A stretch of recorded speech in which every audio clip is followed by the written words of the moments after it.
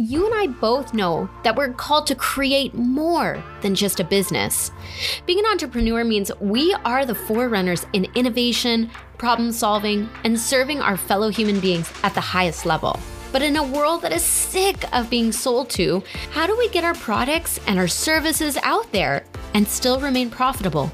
Join me on my journey to help servant-hearted entrepreneurs with a message grow their influence, profit, and freedom. I'm Dani Gopat, and this is the Risen Entrepreneur Podcast.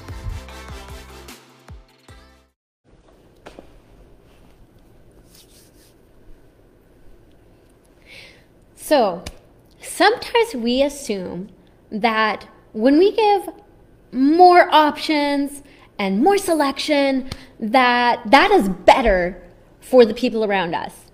You know, when you have kids, you say you can have like peanut butter, or you can have chocolate, or you can have butter, or you can have cream cheese, or whatever on your bread, on your toast, because my kids like to eat bread and toast, and we think that helps them. But oftentimes it doesn't, which is odd, because in our head we think, okay, more selection means that person can choose something that they will like, because no one likes the same stuff, right? So this thought was actually tested at a grocery store where they wanted to see how likely people were to purchase on two different factors. The first day, they set up a table filled with 24 different types of gourmet jam. And every time a person came by to taste the jam, they would get $1 off of their purchase of jam.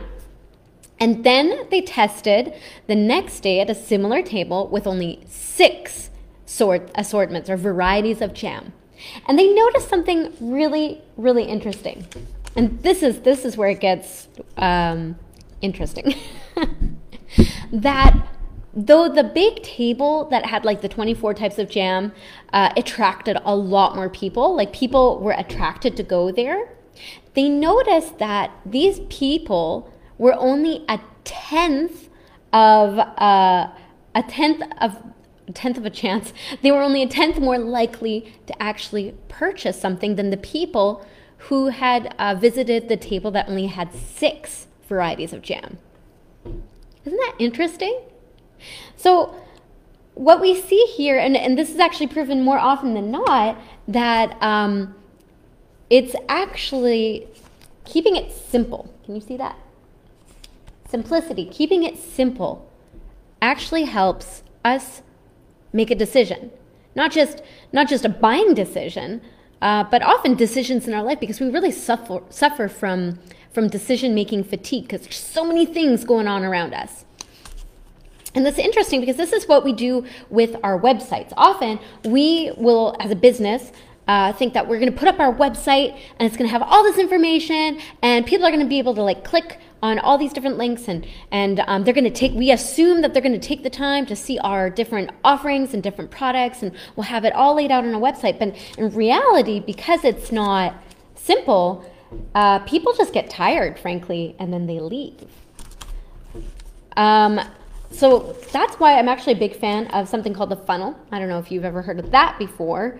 They're pretty big now. What the idea behind a funnel is that you're taking a customer from one specific pain point, one problem, and you're giving them a solution, something that you're offering to purchase, to sell. You're offering one solution that they can buy, and then you say, hey, thank you, welcome, you're welcome, you've joined our tribe, our community, and it's very, very simple. You're only giving like one call to action as the customer goes through. So you're keeping it very, very simple within of something like a funnel and not a website. Wow, this is all falling down. It's like going to a store and wanting to buy a barbecue, and you're not really sure what you should purchase, and there's like all these options. There's tons of barbecues. I don't know if you've ever been barbecue shopping. This is actually a really bad example, because I've never bought a barbecue before. But I've heard the same thing with, okay, how about a car? Let's use that as an example. When you're purchasing a car, and there's like all these different like additions and add-ons and colors and all this stuff, and more people actually they get overwhelmed with the decision and actually don't make a very reasonable choice in a car. I read read that in a study somewhere. It's very interesting. So when you are setting up your website or your offer or a product, it is always best to err on the side of simplicity, because you might think you want to give everyone or yourself a lot of options. You might think that, hey, I see Iris saying hi. You might think that